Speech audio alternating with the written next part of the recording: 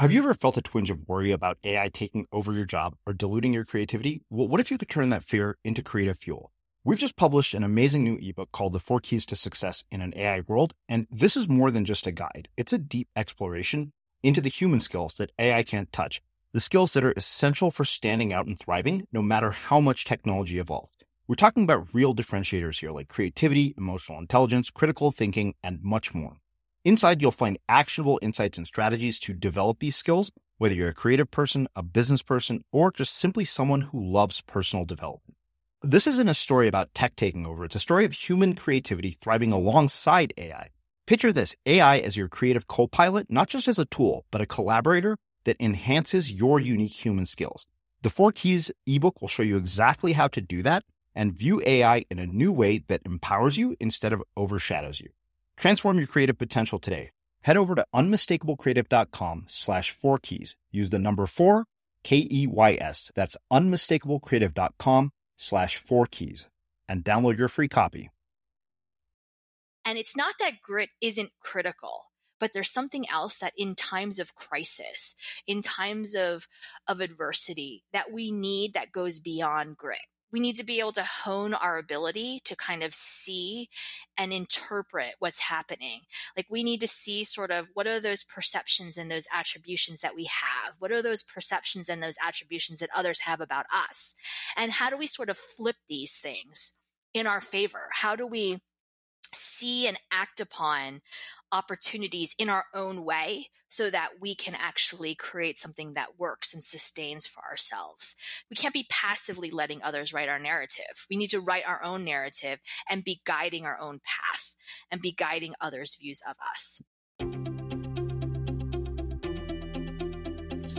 I'm Srini Rao, and this is the Unmistakable Creative Podcast, where you get a window into the stories and insights of the most innovative and creative minds who've started movements, built thriving businesses, written best-selling books, and created insanely interesting art. For more, check out our 500-episode archive at unmistakablecreative.com. This week, we're focusing on overcoming adversity for Mental Health Awareness Month. We'll share stories of resilience and offer practical advice for building strength and perseverance in the face of adversity. Laura, welcome to the Unmistakable Creative. Thanks so much for taking the time to join us. Thanks so much. Pleasure to be with you.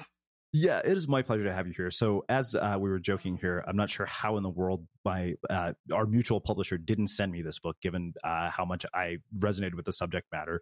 I'm glad you found me, though.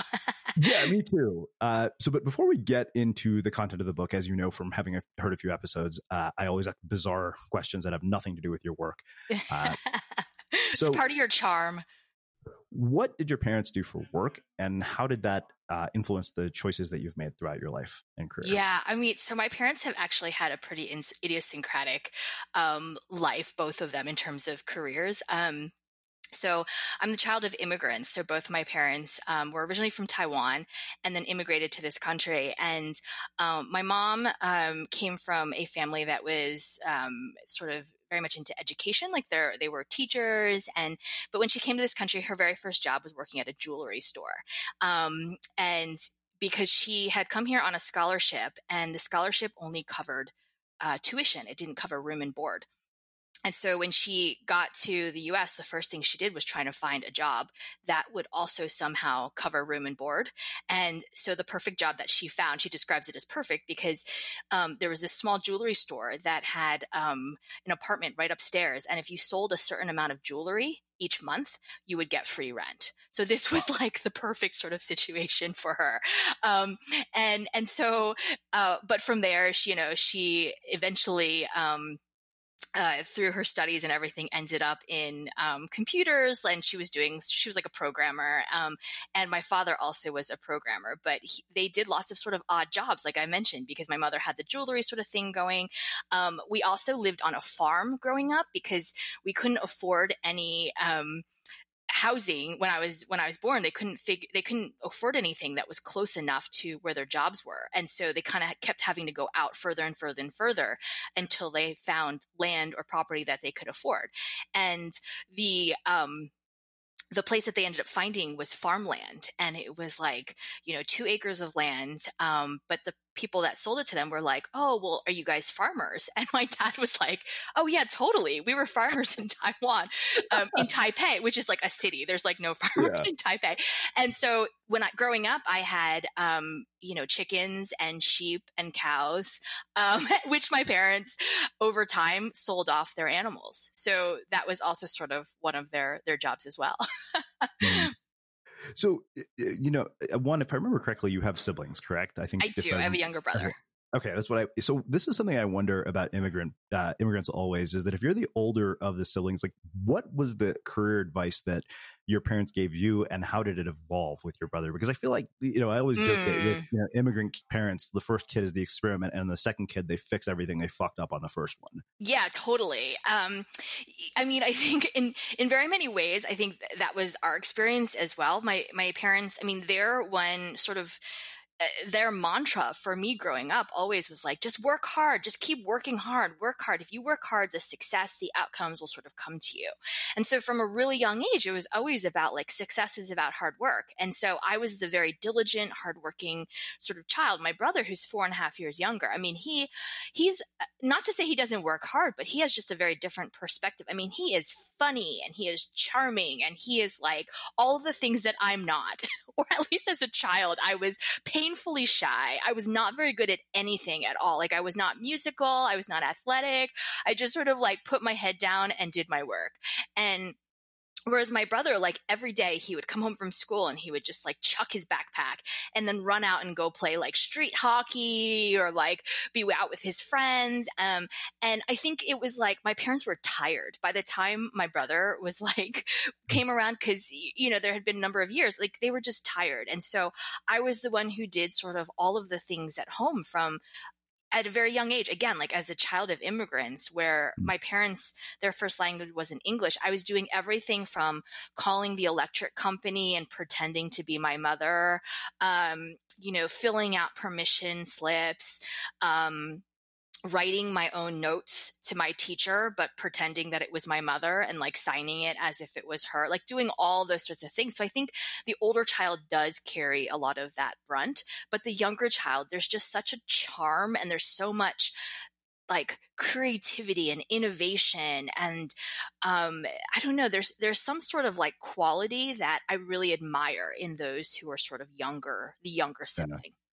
Well, I think they can get away with a lot, partially because of the fact that, I think the first kid conditions them to, these bizarre experiences. Like I remember when, you go into that phase in junior high where suddenly your social standing is very clear, where it's like, oh, people have really nice shoes and nice clothes. And you come home and you're like, I need a pair of Air Jordans. My dad was like, no, you don't. Yeah. We're not buying you a pair of $100 shoes. Then my sister comes along and she's like, the only jeans that fit me cost $130. My dad's like, yeah, fine. Yeah. Right. And like your brother, my sister was incredibly charming and, sort of popular. And it was just like, you go to the mall with her at Christmas time. And I was like, how do you know all these people? And it's such a bizarre experience. So as far as, sort of what you should do with your life, obviously the hard work thing, I think, is pretty standard for pretty much all, Asian or Indian, immigrants. But as far as potential career choices, was it standard go become a doctor, lawyer, engineer? Like I think the Indian, parent version of a motivational speech is like, you can become any kind of doctor you want to be. Was that the same thing with your parents? It was definitely like your choices. There was a limited subset of choices, and amongst those choices was doctor, engineer, and engineer was what I chose because that's what my father was. He was an engineer, and so when it came time to sort of choose what I was going to major in, I didn't really know what I wanted to major in, to be honest. Like I really liked math and I was pretty good at math. And so I thought I wanted to be a math teacher. And my dad was sort of like, nope, you're not going to be a math teacher. And he said, if you love math, well, then you should major in engineering. And so since I was sort of that obedient child, I did. And realized really quickly that I was a horrible engineer. Like I was just brute forcing my way through every single class. And I ended up, I ended up graduating with an engineering degree. And then when I got out of college, I realized I actually wasn't really qualified to do anything else other than be an engineer. And so my first job was as an engineer. There are some children or some kids or some people who just know what they want to be from a really young age. I just didn't know. And so I think part of my, I didn't know what I wanted to be when I grew up. People would ask and I would always make something up. Like I'd be like, oh, I want to be a pediatrician, or, oh, I want to be a veterinarian, because that's what other people were sort of saying. But I never knew what I wanted to be. And in some ways, I still don't know what I want to be when I grow up. I mean, I do things now that are so like the opposite of engineering. I mean, so much of what I do is writing, and the research has some connection to that. But I think some people just don't know what they want to do. And that's totally okay. I think some of the most interesting people are ones that haven't quite totally figured it out. Yeah. Well, I think that, I kind of relate, I'm, sort of the ultimate late bloomer. I think you made a really interesting observation about not knowing, what you want to do, but you go to college and I think there's this sort of expectation that you're supposed to know what you want to do. So you choose a major, which you think will lead to some, particular set of jobs. And Tina Seelig, who, another author and is a professor at Stanford, when she was here, she said, passion follows engagement. And the weird thing is we don't really encourage people to sort of explore the things that make them curious and say, okay, go look at the things that you find engaging. Like, it's almost like you accidentally stumble upon that. So you have these people who commit to like career paths, the example I was thinking of, because I was writing about this morning, where, I was in college, it's like business majors like, oh, I want to be an investment banker. Mm-hmm. And all they saw are dollar signs. When I found out what an investment banker actually did, I was like, that sounds mind numbing. I don't want to do that, no matter how much somebody pays me. And it is very mind. So I was an investment banker for 2 years. So again, like you talk about like my parents sort of having this really eclectic career journey. I actually have as well. Like I've worked as an engineer. I've worked in investment banking. I've worked in consulting. I've worked as a high school teacher in the inner city. Lots of different sort of things. And the investment banking piece, like I did that for 2 years. And it was really because, as I was graduating from my MBA program, I had tons of student loans to pay off. I still had like undergrad loans to pay off. And on top of that, I had the loans from my MBA program. And so I asked all of my classmates, I sort of was like, well, what's the easiest, like, what's the quickest way to pay off student loans? And all of them were sort of like, go into iBanking. And I remember turning to a friend of mine and saying, wow, this internet banking is really big these days. I had no idea that the I even stood for investment banking instead of internet banking, but I did it because, and so the other piece of this is that we do talk about the passion, and I love this sort of the passion follows engagement. But the other piece of it is that, yes, we all have passions, but we also all have sort of responsibilities. And so there's this duality between, feel free to, sometimes we have to wait to follow what our passions are.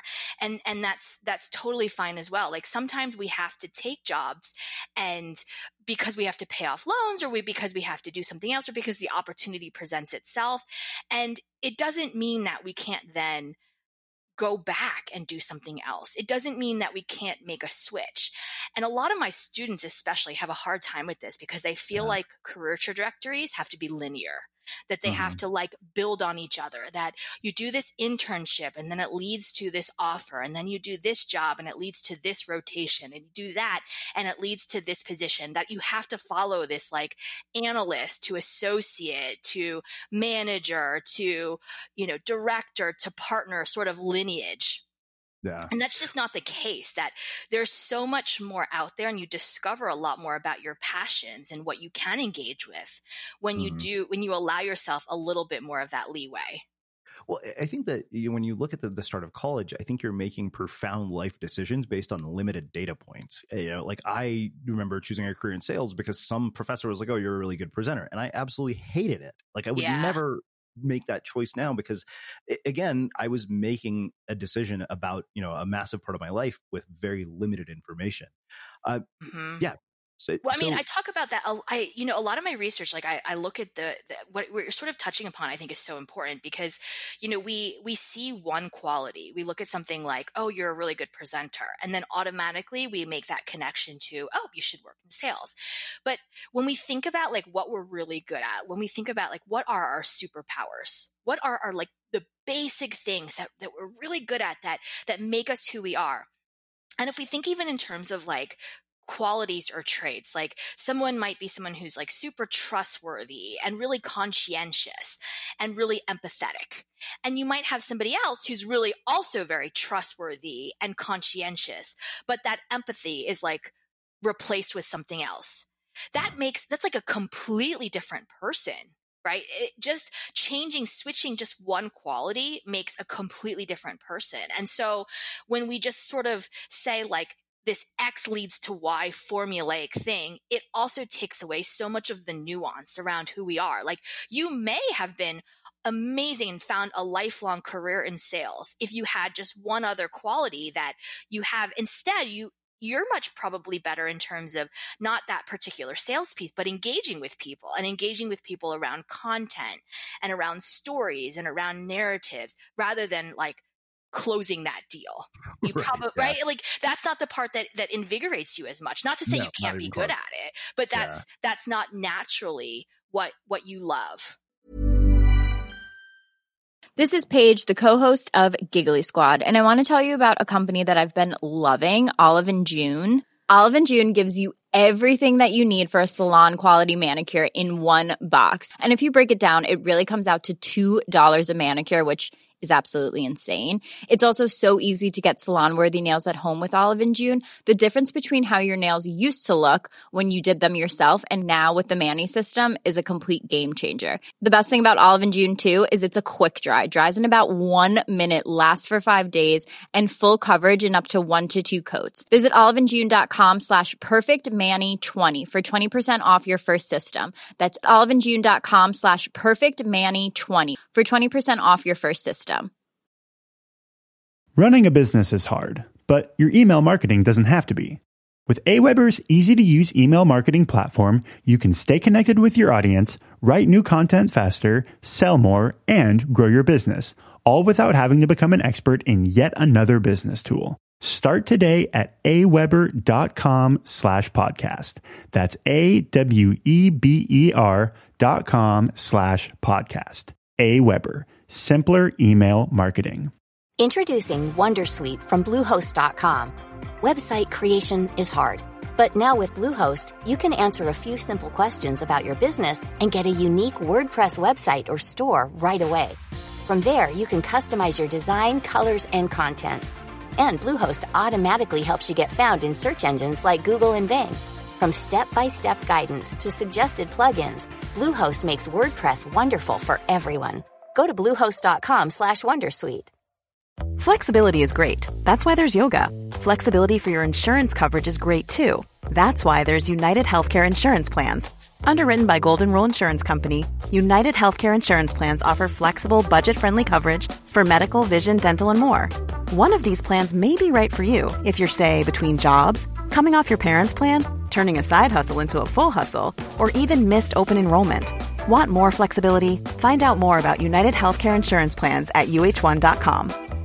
Hey, Dave. Yeah, Randy. Since we founded Bombas, we've always said our socks, underwear, and T-shirts are super soft. Any new ideas? Maybe sublimely soft. Or disgustingly cozy. Wait, what? I got it. Bombas. Absurdly comfortable essentials for yourself and for those facing homelessness. Because one purchased equals one donated. Wow, did we just write an ad?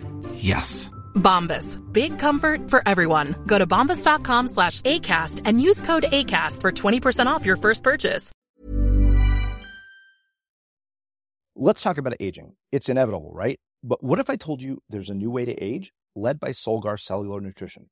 They believe, and I do too, that you can transform the way you age cell by cell with the power of cellular nutrition. As we age, our cellular function declines. Your regular multivitamins and minerals might not be enough to combat these age-related declines, and that's where Solgar Cellular Nutrition comes in. It's formulated with targeted cellular nutrients that work with your body's natural processes deep inside your cells to help you fight cellular decline and promote cell health across 3 benefit areas: It supports cell energy, repair, and vitality, muscle strength, and even glutathione production to help protect cells. So let's own our healthy aging narrative. Visit cellularnutrition.solgar.com to learn more. Again, that's cellularnutrition.solgar.com to learn more. Solgar Cellular Nutrition. We go cell deep. These statements have not been evaluated by the Food and Drug Administration. This product is not intended to diagnose, treat, cure, or prevent any disease. Yeah. So before we get into the content of the book, I know from having read the book at the beginning, you're a parent and your husband is Italian. So two questions come from this. One, having had the Asian immigrant experience of dealing with parents, much like I have, how has that informed the way that you are raising your daughter in terms of the advice you give her? And combine that with the fact that you're a professor at arguably the most elite school in the country. And then the other part of this, I wonder, is if you're married to a husband who's Italian, how do you preserve and retain aspects of culture across both cultures? Yeah. So, gosh, so much in there's so much there. I think parenting it's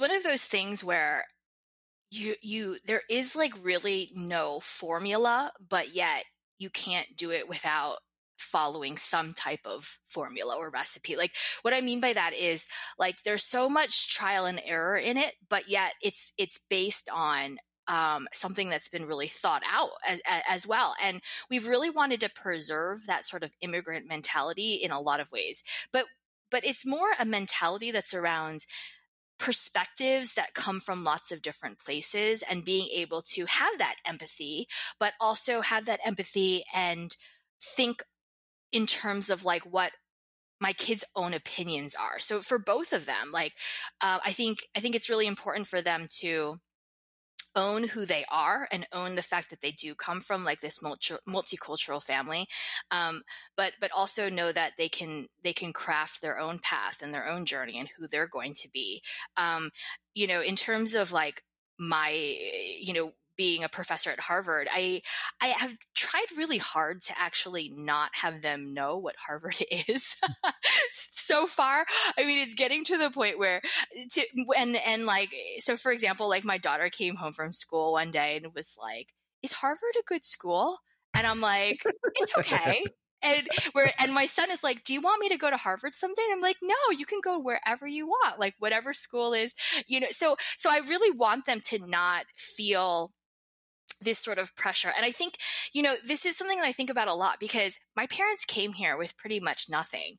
And I think often about have I tried to go too far in one generation? Have I skipped something? In which case my kids are going to now be like, well, what's next? Where am I going to go? Do I now have to go to Harvard? Otherwise I'm going to feel like a failure. Do I need to do even better than that? Do I have to do better than what my parents have done? And so I sometimes think there's something to be said for that progress and being able to each generation adding something to the story, adding something to the family identity. And that sort of, I think about that sometimes, and it bothers me because I want them to sort of feel their own pride in what they've accomplished without feeling like they've had to rely on something that I've given them that has been undeserved or unearned. Yeah. And so I think that factors heavily into the way that we also try and raise our kids. And then, but the final element of that is that it's just really kind of crazy sometimes because the Italian culture and the Taiwanese culture, there are some similarities. We both care lots and lots about food, but there are also there are some things that are so different about our cultures that make it just so funny. The Italians are so laid back about certain things, whereas me as a Taiwanese mother, I'm such a control freak about certain things. But then there's other things that will flip. I was cooking spaghetti one day and I broke it in half. And my husband, I thought he was going to have a fit or something because he's like, "You do not break pasta. You do not." And I'm like, "But it doesn't cook as well." And he's like, "You do not break pasta." I was like, so they're very, very particular about certain things. Whereas, I think so. I think it's helpful to it's helpful for our kids to kind of see these sort of disagreements and these different identities and these different cultures. You can tell from even my response here that the parenting has not been figured out. Like I'm almost trying to figure it out as I'm like giving this response to you. I'm like, oh yeah, how do we parent? Well, it's funny because my friend Sarah Peck, who was here, I was asking her about this as well. And she said, well, she was like, parenting is basically this giant shit show. She said, basically, it's an experiment. And you basically tell this kid, hey, kid, we're going to do the best we can. And we're going to probably screw you up. And you're going to spend years in therapy fixing everything you screwed up. And that part really, I mean, I thought it was really humorous. And another one of our guests was like, no matter what you do, you're going to fuck your kids up. Yeah, like, I think... it's sort of reassuring in that sense to some extent as well. Like I heard this analogy once, and I don't know where it came from, but someone said that like parenting is like it's like you're given this really fragile crystal glass, object or ball or whatever, and all you want to do is make sure that you're not going to like completely shatter it and break it into 1,000 pieces. But in so doing, you're going to have to be okay with the fact that you're going to leave smudges on this crystal and that you're going to leave like scrapes on it and that you're going to like, it's not going to be this perfect clear ball that it was when you received it. And so like your kids just need to be, or all of us, like we have these flaws, we have these smudges, we have these like scratches. And as long as like you're not completely dropping it and shattering it into 1,000 pieces, like your kids will be okay. So that's sort of reassuring as well. Well, so I think the perfect segue into the content of the book, turning adversity into advantage, is your work as a high school math teacher in the inner city. But before we get to the specifics about that, I mean, you're a professor at a university. We're in a crisis as far as student loan debt goes that we've never seen before. I'm always baffled by the fact that people have this ridiculous perception that the way we're going to get out of this is by students paying off all of this debt. And I was like, look, I was an economics major with a 2.97 GPA. And even I know that any idiot with second grade math could figure out that's not going to work, because you can't keep having people come into a system in which people keep borrowing money that they're not going to pay back until the roof caves in. Now, how do we, first off, where do we go with this? Like, I mean, obviously, we both believe in the value of education. I think that is something our parents instilled in us, but you're a professor at a school that really, in a lot of ways, is sort of the poster, child of what it means to be, educated at a top-notch school. And the funny thing is, we had William Dershowitz here, who wrote this amazing book called Excellent Sheep, where he talked about sort of the criticisms, that people have of these schools. And then he told me, he said, you argue, like I went to Berkeley. He said, you went to arguably the best public school in the country, if not the world. And there was a time when it used to cost like a couple $1,000s. And now, I have a mountain of debt that I'm always like, wow, am I ever going to get out of this mess? Yeah. I mean, I think that was a big reason why I actually wrote this book, was that, to sort of debunk this aspect of, that the world is truly a meritocracy, and that we're going to be able to face adversity and we're going to be able to face obstacles by just working hard. That was what I was taught from, like we talked about, that was what I was taught from a really young age. But I think even though so many of us are told that hard work will speak for itself, at some point in our lives, we realize that it won't, that hard work alone is not enough, that hard work often leaves us frustrated, because you can take two different people who work equally as hard, and one person is inevitably going to be more successful than the other. And that's because so many of the outcomes are dictated by signals and perceptions and the stereotypes of others. And so the book is really about how do we flip these stereotypes and these obstacles in our favor so that we can create our own edge. And what we are talking about touches upon this really vividly, because right now what we're going through is that, this adversity that we're all sort of facing, we're facing this in really different ways. For some people, it's financially. For some people, it's physically. For some people, it's emotionally. For some people, it's spiritually. For some, it's all of those all at one time.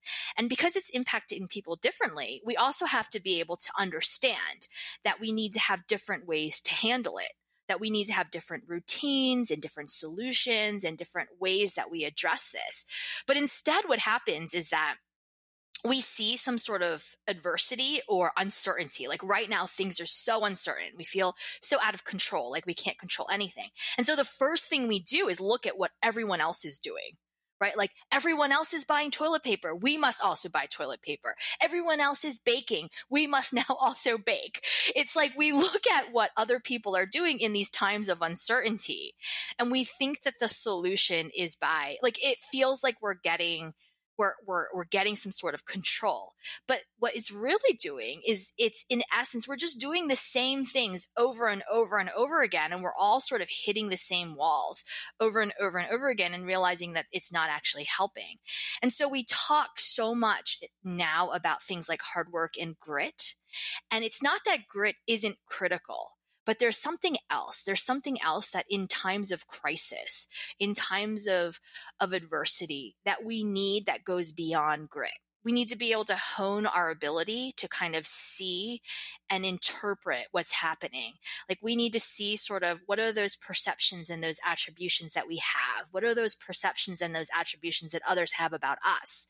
And how do we sort of flip these things in our favor? How do we see and act upon opportunities in our own way so that we can actually create something that works and sustains for ourselves? So I think that's sort of, that's sort of something that we're confronting right now. And it's even more apparent because, a lot of times we also depend on the systems, like we depend on the government, the systems, the cultures, all this sort of things. But to some extent, we have to assume that it's not going to change, or even if it does, we can't wait around for it. So we can't be passively letting others write our narrative. We need to write our own narrative and be guiding our own path and be guiding others' views of us. So one of the things you say early in the book, in the very first chapter, is that you're dealt the hand you're dealt, but you get to be the one to play it. Now, you mentioned that you're, a teacher in an inner city school. That's a very different experience. Like the context for hearing, or reading what you wrote, to me as a kid who grew up as the son of a college professor versus a kid who grew up in the inner city, there's going to be a really different message based on the environment. And so I guess that the question becomes like, how do you deal with the fact that privilege has to be taken into account here? Because it's not fair to say, like, I remember some guy in my Facebook feed was like, oh, you know what, some people just make better choices. And I was like, wait a minute. No, you weren't in, we had a guest here, a guy named Chris Wilson, who wrote this post on Meet 'em Up, the books that saved his life in prison. He said that every encounter he ever had with the police when he was growing up was one of they're there to arrest you. He said people wouldn't even show up in his neighborhood when crimes were committed. That's a very different experience than growing up in suburbia, where like the worst thing that happens is that somebody toilet papers your house.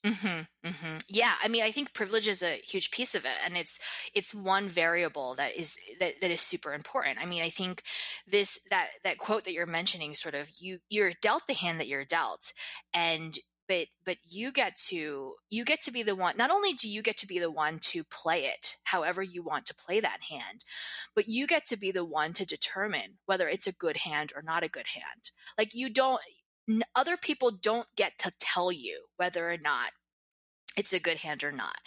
And so something that I talk about often is sort of grow where you're planted. Like that's the first step. So thinking about like, where is it that you've been planted? And like taking this sort of analogy, like if you're a plant and you've been grown in certain soil, like some people just naturally are grown in better soil, and some people are grown in soil that's like not as good. And there is going to always be this element of privilege or disparity, and differences. And so when we think about like the choices that we kind of make and whether these choices are good decisions or bad decisions, it's not a relative, like you can't compare what a good decision looks like unless you're only looking within your own planter, your own sort of area.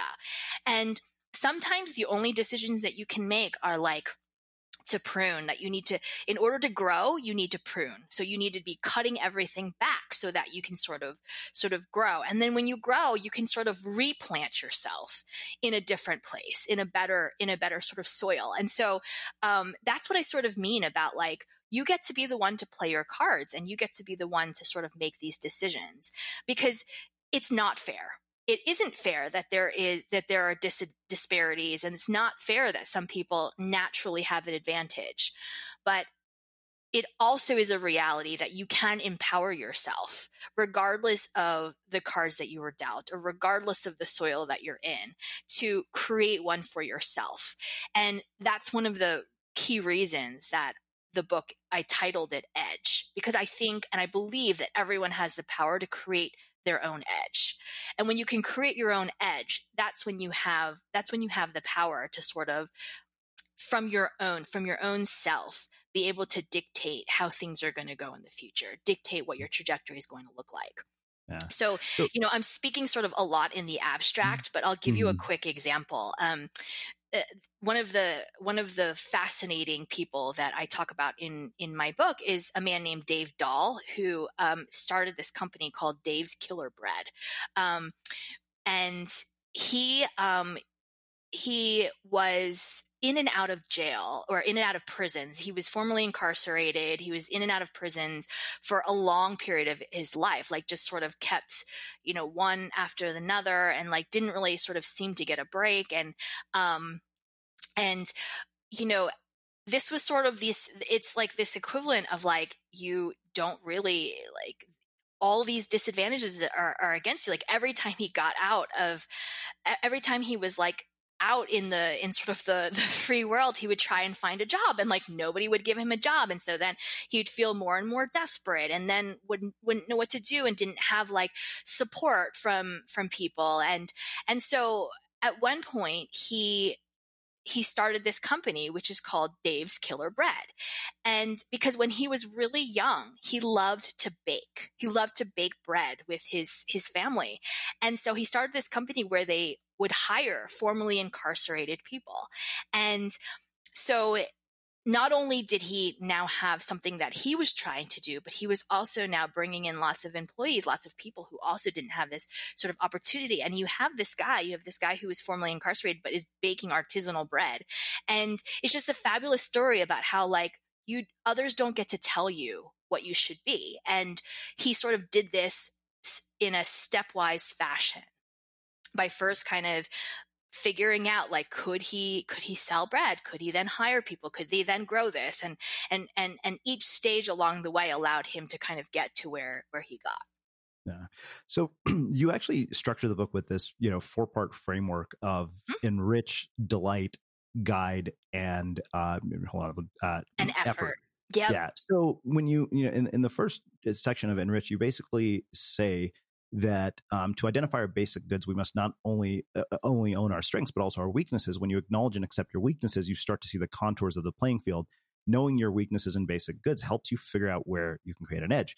And, I was thinking of this in the context of my own career. I think, I emailed you and said, I'm as bizarre as this is, I'm the guy who got fired from every job I ever had. I don't know how I managed to turn that into an edge. Yeah. But I guess the question then is, what causes somebody to take a circumstance like mine and actually make something of it versus somebody who, I guess, some people will let something like that inform them. Mm-hmm. Others will let it define them. Yeah.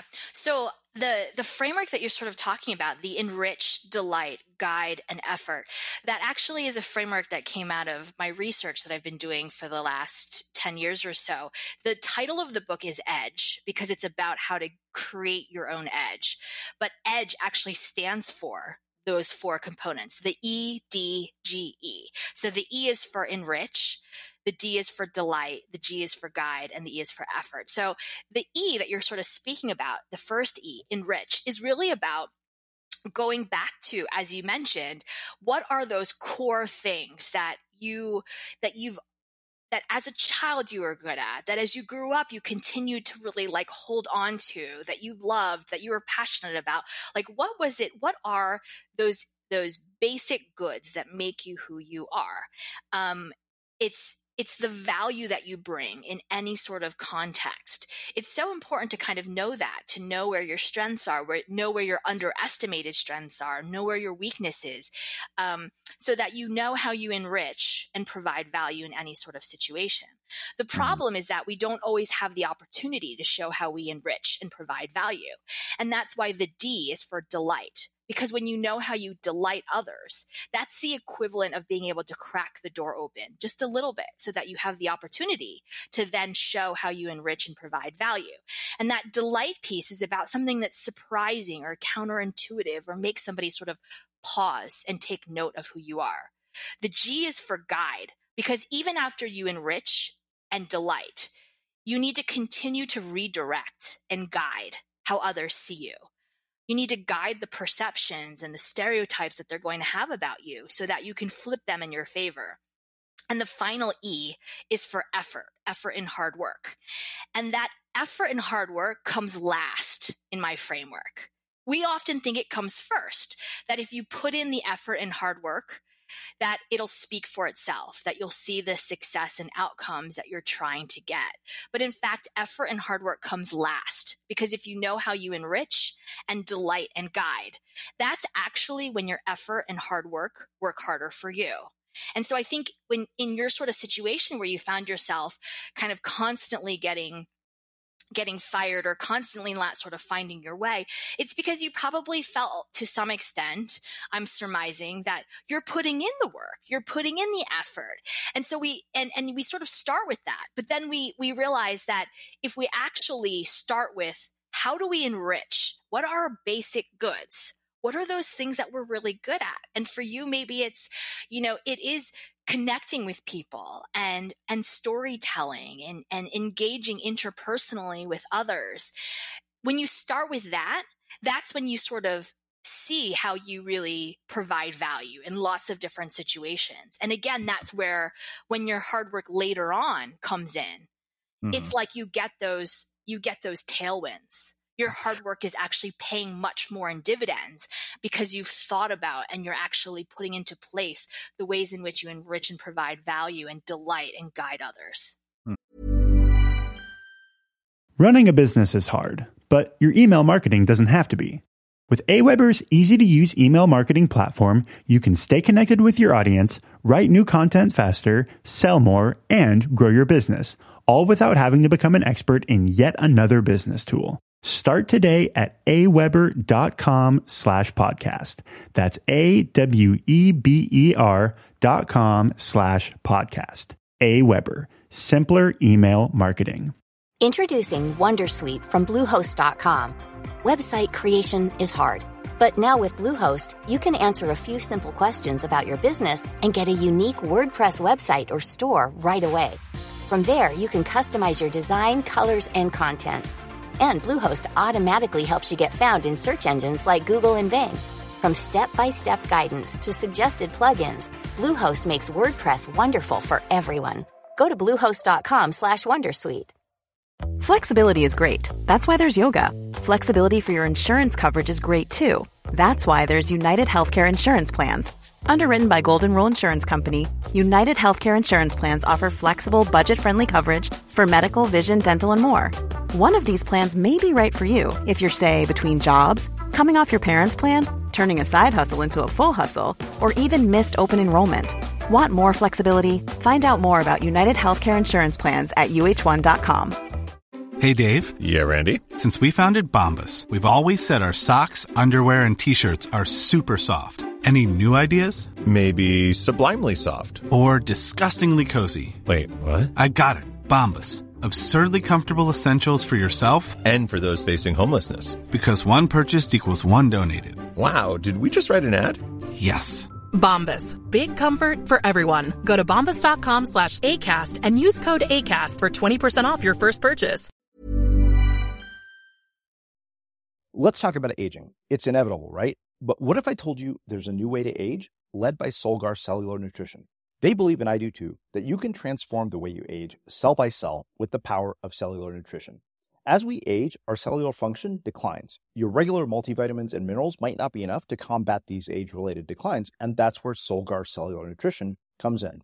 It's formulated with targeted cellular nutrients that work with your body's natural processes deep inside your cells to help you fight cellular decline and promote cell health across 3 benefit areas. It supports cell energy, repair, and vitality, muscle strength, and even glutathione production to help protect cells. So let's own our healthy aging narrative. Visit cellularnutrition.solgar.com to learn more. Again, that's cellularnutrition.solgar.com to learn more. Solgar Cellular Nutrition.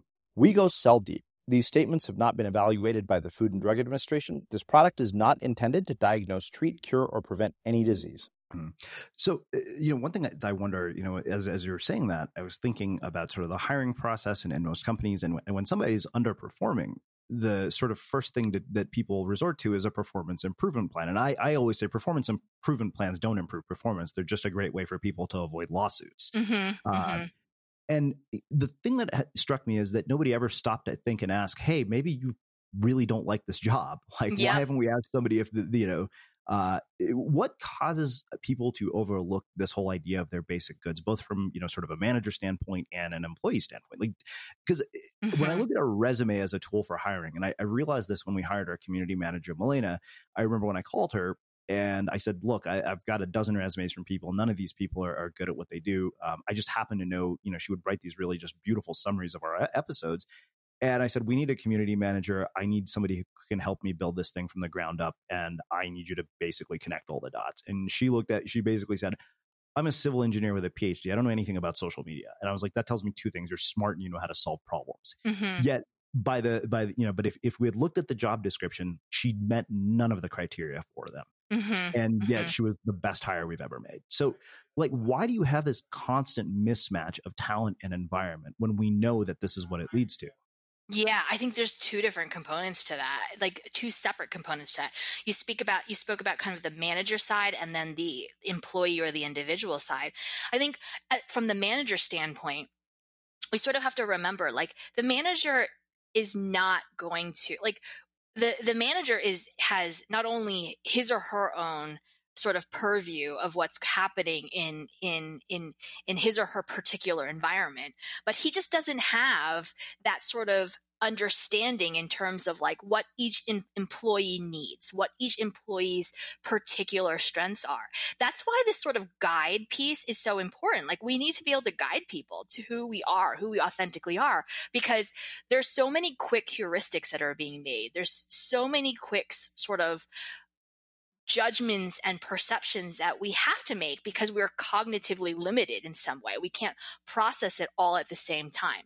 And there's also sort of business objectives and business needs, right? So an example of this is at one point, I had this assistant who started off really great. Like, she was doing a great job. She was really on top of things.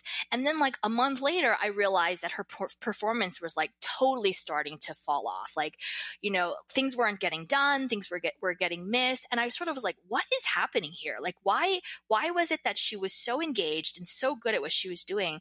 And then now it's like, she's not engaging at all with this. And part of it was like, I had this conversation with her and I'm like, help me understand what's happening here.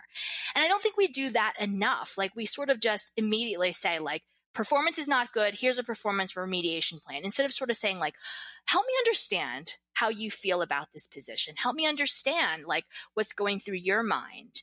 What are the pieces of this that you like, that you don't like? What are the pieces that you're engaging with that you don't engage with? What are the things that you feel excited about coming into work to do? What are the things that you dread sort of doing?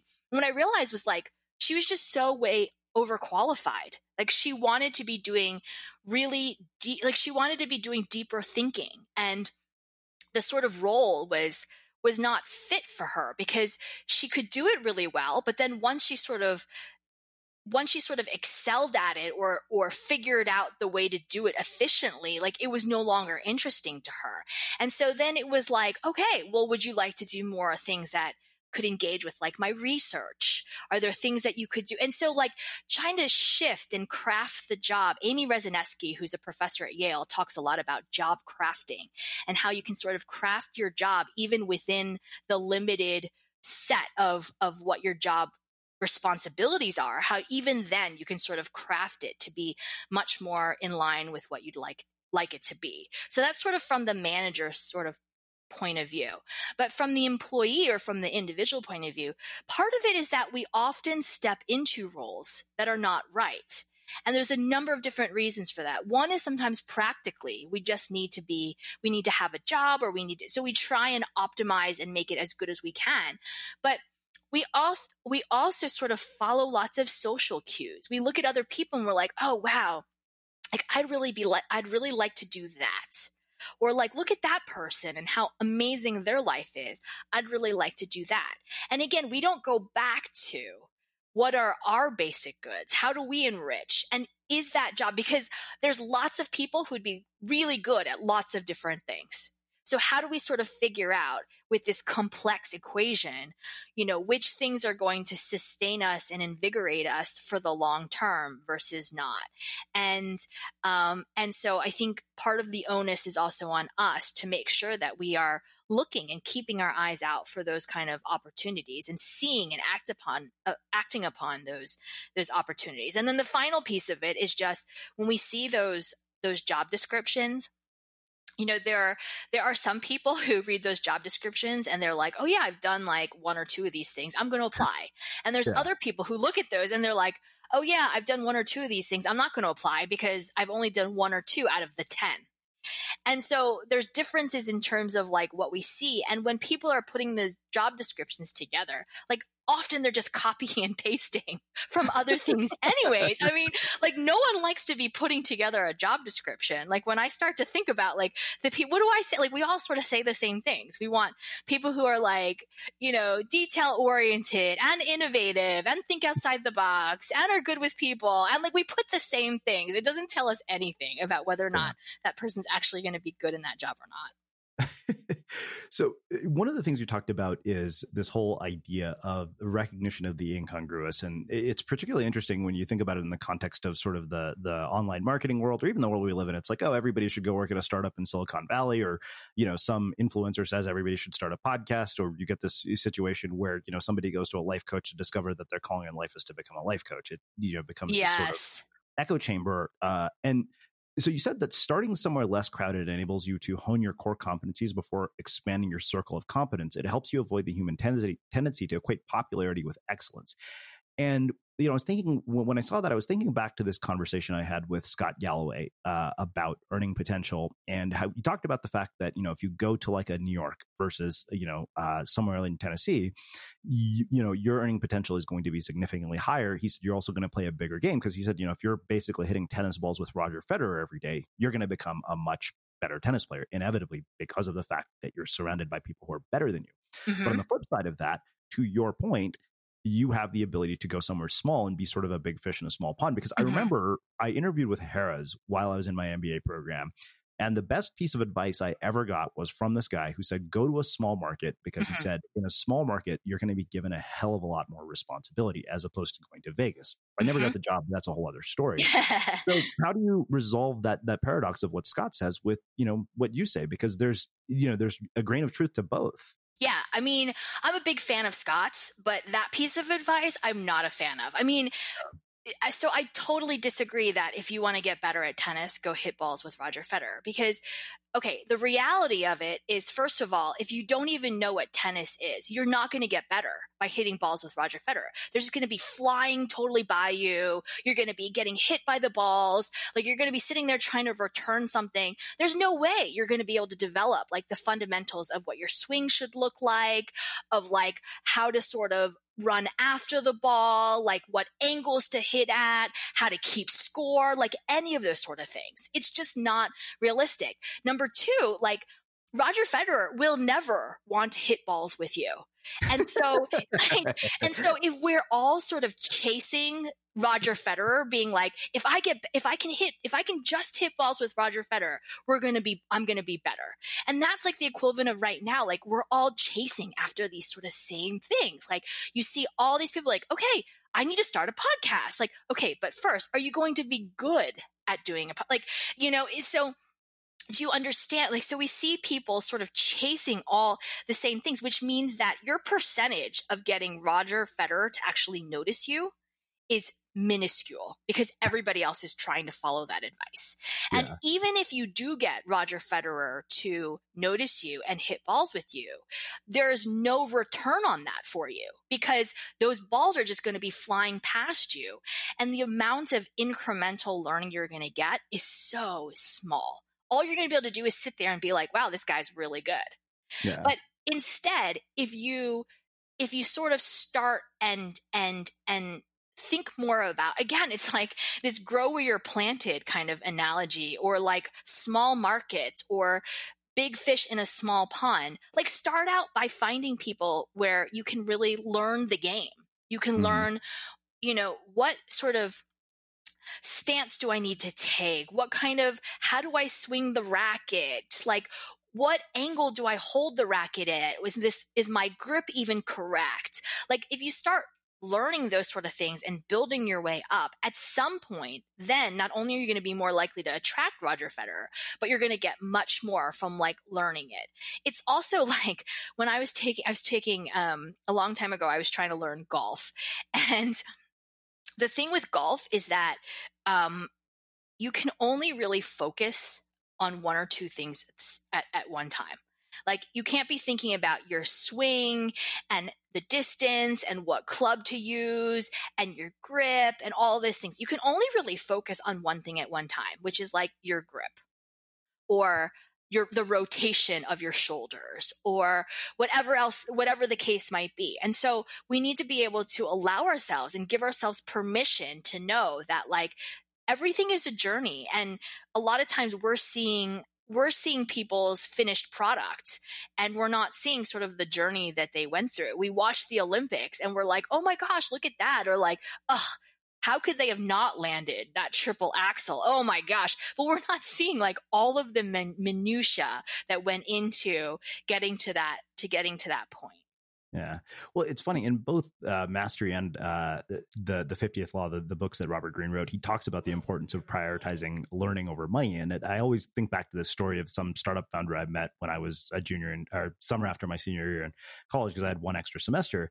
And I remember he told me, he's like, I can pay you $10 an hour, but he said, you'll learn a ton. You'll be my right-hand person. And I turned down the job. And a couple of years later, I looked him up. I was like, wow, this guy is worth fortunes now. Mm-hmm. Because I passed that up. And anytime somebody asks me, like, what advice do you have for somebody who's just starting? I'm like, look at an opportunity that's going to expand your earning potential over time, not how much you'll earn right off the bat. Yeah, I think you need a balance. I mean, I think you really need to be realistic and think about both. Like a lot of times I have students who come to me and they're like, oh, like, what should I do about this internship? And I'm like, everything, it depends. Like, so I look at their resume and I'm like, okay, you've already, so sometimes it's like, should I go work for this super famous venture capitalist fund, or should I go work for this like unknown venture capitalist fund that's going to have me doing like X, Y, and Z, right? And sometimes the answer is like, go work for this unknown venture capital firm because you're actually going to be doing work. You're going to be seeing the deals that are coming in. You're going to be actually doing due diligence. You're going to be like, you're going to be looking at real deals. Whereas the other one in a summer, all you're going to really be doing is like shuffling around paper, maybe looking at one small element, doing one small financial analysis, bringing people coffee, like whatever it is. But it really depends because that brand name does matter. I mean, like realistically, if you haven't ever worked for like a big sort of brand name, maybe it's worth it to sort of say like, hey, I've hit balls with Roger Federer before, right? Like after you've gotten a certain amount of credibility and know-how. Other times it's like with students who have like already, like they have Goldman Sachs and they've got McKinsey and they've got all these things on their resumes. I'm like, okay, well, it's not going to ever hurt you now to then go to this no-name thing where you can now really engage and get the content and get the understanding and the know-how. And so thinking realistically about how it works for us and who we are. And the second part of this is also knowing what you care about, like being really honest and vulnerable with yourself and like saying like, what do I care about? Do I care about prestige? Do I care about money?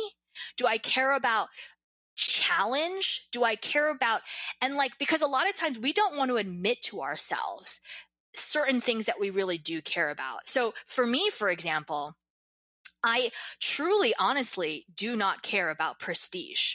And even though I'm a professor at Harvard and it sounds funny, I don't care about prestige. Like I could be teaching at, a community college, and maybe someday I will be teaching at a community college or any unknown college and be just as happy. But I do care a lot about financial safety. And I think a lot of it comes from, as a child, I had very little financial stability. We didn't have we didn't have sort of that rainy day fund. We were sort of living, paycheck to paycheck. We did have to scrap and scrimp and save for a very, very long time. And so money, I had to sort of admit to myself was something that was important to me, that I needed sort of that financial safety. And so when we can sort of do that for ourselves and say things like, well, what do we care about here? Do we care about the name brand and the prestige? Or do we care about the finances and the money? Or do we care about the challenge and the work? Or do we care about, and when we can sort of do that, it also helps point us to where is that pond? Regardless of whether it's a big pond or a small pond, where is that pond that's going to be right for ourselves? No. Well, so, one of the things you talked about is biases and stereotypes. And you said that we're all susceptible to stereotype and judgment no matter who we are. Classic research on social perception tells us that we all rely on stereotypes to some extent. My roommate always harasses me about this jokingly. He's like, so you think this woman is smart just because she's a doctor? And I'm like, yeah. I was like, I'm Indian. I was like, that is absolutely a bias there. I was like, she's a doctor. Everything she says is backed up by science. So she's far more credible than somebody who's not, as far as I'm concerned. But right. I realized that is absolutely a bias. There are plenty of doctors who are full of shit. Yeah, well, the person who graduated last in their class is still called doctor. Yeah, exactly. Whereas, there could be somebody who does, integrative health coaching or whatever, who actually gives much better health advice. Yeah. And so I guess, when you look at it from that standpoint of, being at an elite school like Harvard, I think that, like you said, we're all susceptible to this. And the thing that it comes to my mind is, particularly in the online world, we can craft the perception of status and influence. I think that I told you, like, I almost will never use somebody's sort of perceived status as a way to choose guests. The most important mentor I had, who I think I credit with being where I'm at today, virtually invisible on the internet. He had 100 followers on Twitter, and I just thought he was interesting. We got to be friends. He was a guest here. The mentor that actually helped us raise our first round of venture funding. Same thing. He happened to be a podcast listener. We started skiing together.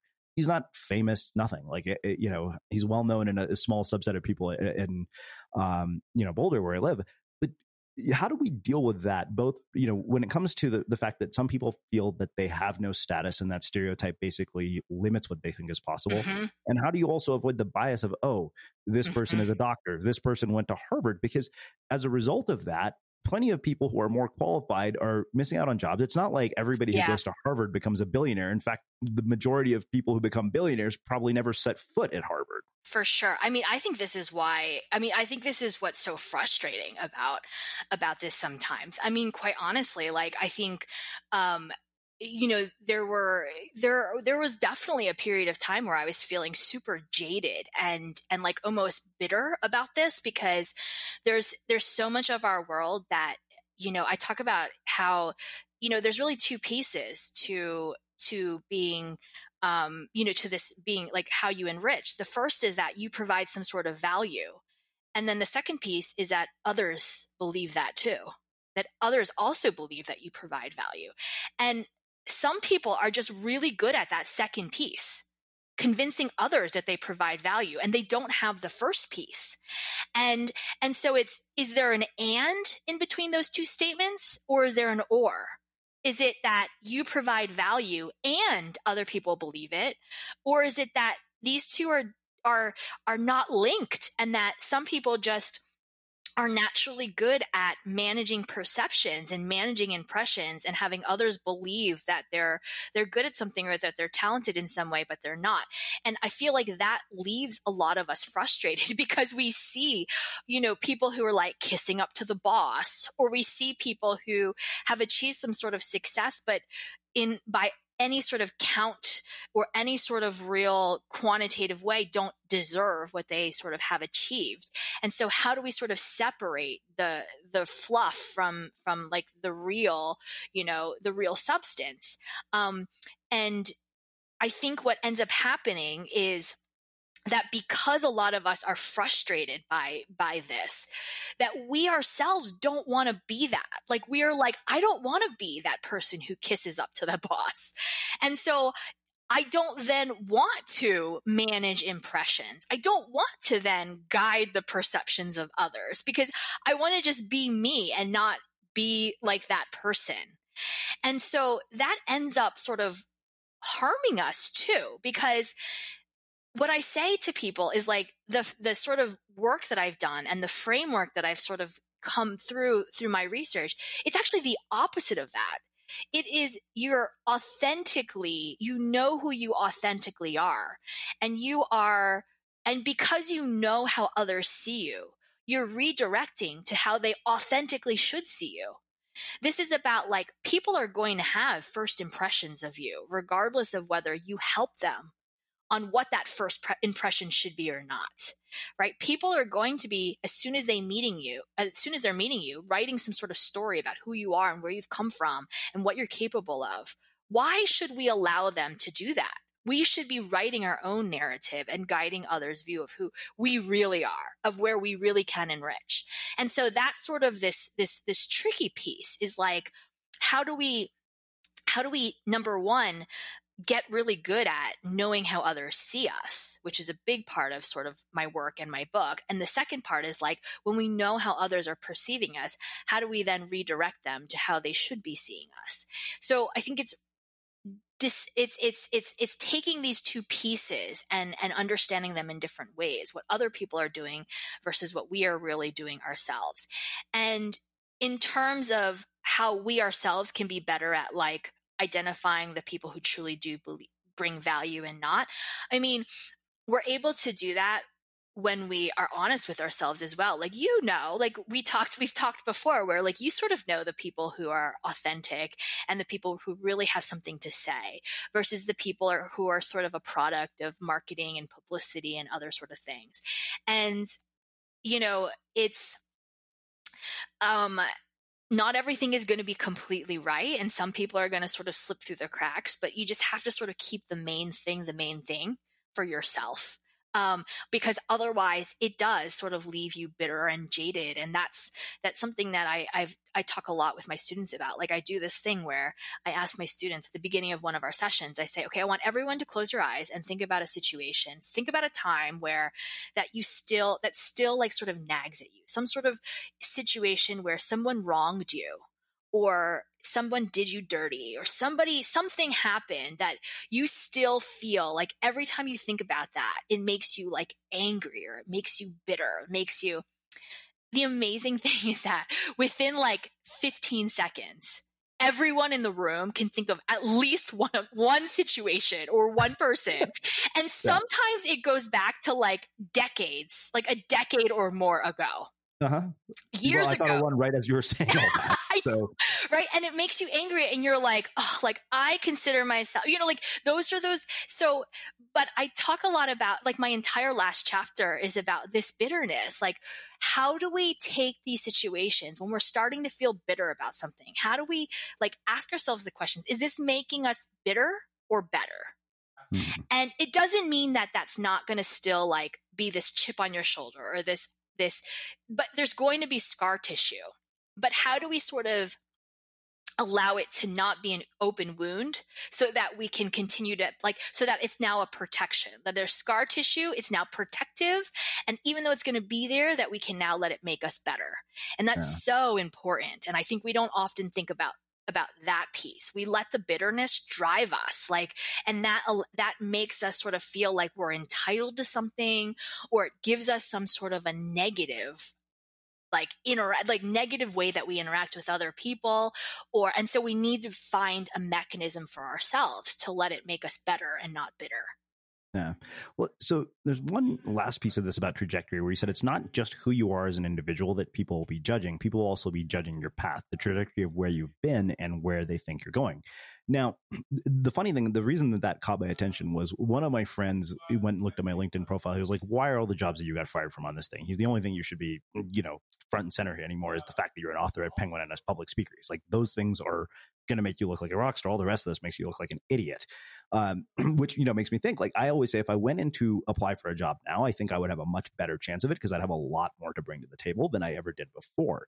But, you teach at a place like Harvard. I went from being at Berkeley as an undergrad to Pepperdine as an MBA student. And I saw one of the first things I noticed was the filtering process, how different it was in terms of who came to hire there.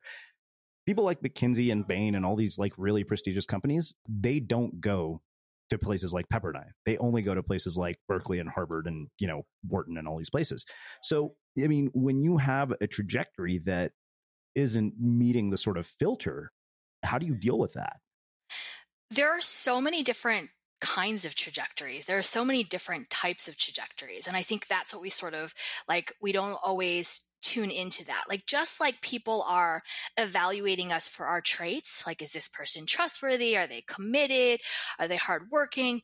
They're also sort of evaluating us based on our trajectories. And sometimes those trajectories are things like distance traveled, how far of a distance have you traveled? How did you start out kind of growing up in poverty, and you somehow found your way out of that, and now look at all of the things that you've accomplished?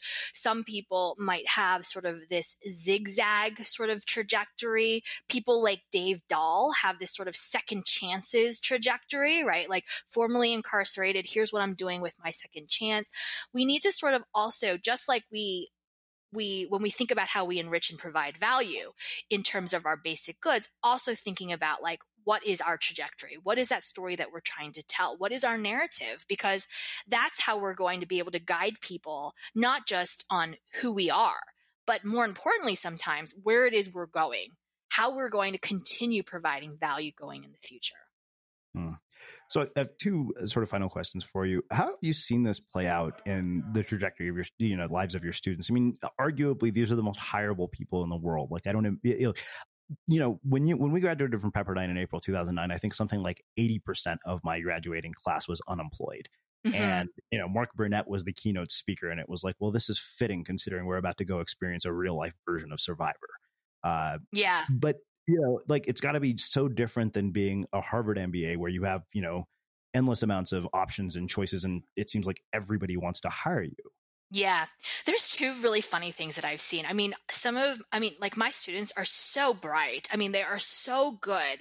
They're so talented. They're funny and smart. But at the same time, one of the things that I find that's so interesting is that there's this huge, overachievers paradox where if you think about normal, everyday people like myself, something goes wrong and I'm kind of okay, but they sort of bounce. So on a scale of 1 to 10, right? Something sort of goes wrong. I'm oh yeah, okay. It's sort of a 4. Something goes right. I'm okay. It's sort of a 6. Some of them, it's they're constantly bouncing between 1 and 10. They made a bad comment in class. Now all of a sudden it's my life is over. I'm never going to be able to get that internship in private equity. I'm going to fail this class. I'm such a failure. And then they make a great comment in class. I am going to do so well. I'm going to totally smash this job market. I'm going to they're constantly bouncing between this 1 and this 10. And so sometimes I have to sort of remind them and rein them in on you are so capable. So at the same time that you have to bring, just sort of equalize it a little bit. So that's one of the things. The other thing is sort of, it sometimes feels like it's harder for them to kind of hone in on what their basic goods are. There's so many different opportunities. And so I have to remind them, go back to what is it that you want? What is it that you're good at? Forget all of your classmates. There's so much social pressure and social anxiety. And so I think this is a lesson for all of us, because I think all of us do this. And I think all of us, I don't think the good comparison is are you a student at Harvard or not? We all have so many talents. I was rejected from Harvard 3 different times. I was rejected as a doctoral student. I was rejected in their MBA program, and I was rejected as a faculty member the first time I applied. So, I am very much sort of this outsider at Harvard in lots of different ways. And so I feel very grateful that I have this perspective of this insider looking out as well as the outsider looking in. And I think it's just this reminder of people to remember that we all have superpowers. We all have things that we're really good at. And we just need to be able to have that vulnerability to admit to ourselves what it is, even if it looks different from what other people have, and be able to then, take how we enrich and delight and guide so that our hard work does work harder for us. Wow. Wow. This has been incredible. I feel like I could talk to you for hours about this because it seems like a really deep rabbit hole. Like I feel like you'll probably have a sequel to this book. I hope so. We'll see. I'm a little tired from the process, but maybe sometime. I can relate. So I have one final question for you, which is how we finish all of our interviews. What do you think it is that makes somebody or something unmistakable?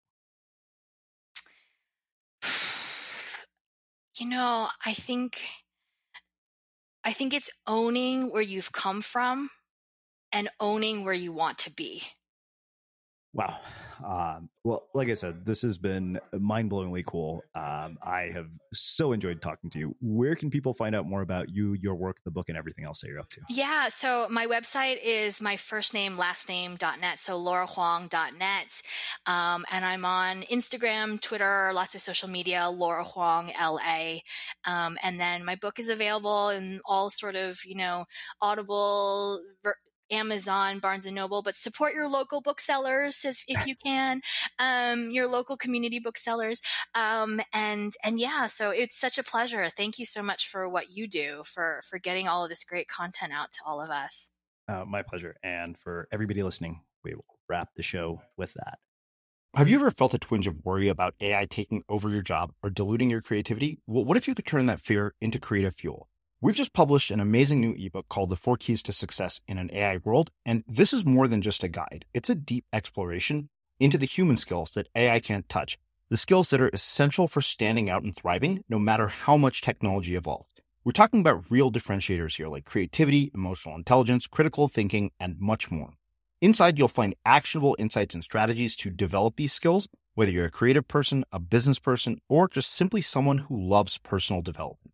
This isn't a story about tech taking over. It's a story of human creativity thriving alongside AI. Picture this, AI as your creative co-pilot, not just as a tool, but a collaborator that enhances your unique human skills. The 4 Keys ebook will show you exactly how to do that and view AI in a new way that empowers you instead of overshadows you. Transform your creative potential today. Head over to unmistakablecreative.com/4keys. Use the number 4, KEYS. That's unmistakablecreative.com/4keys and download your free copy.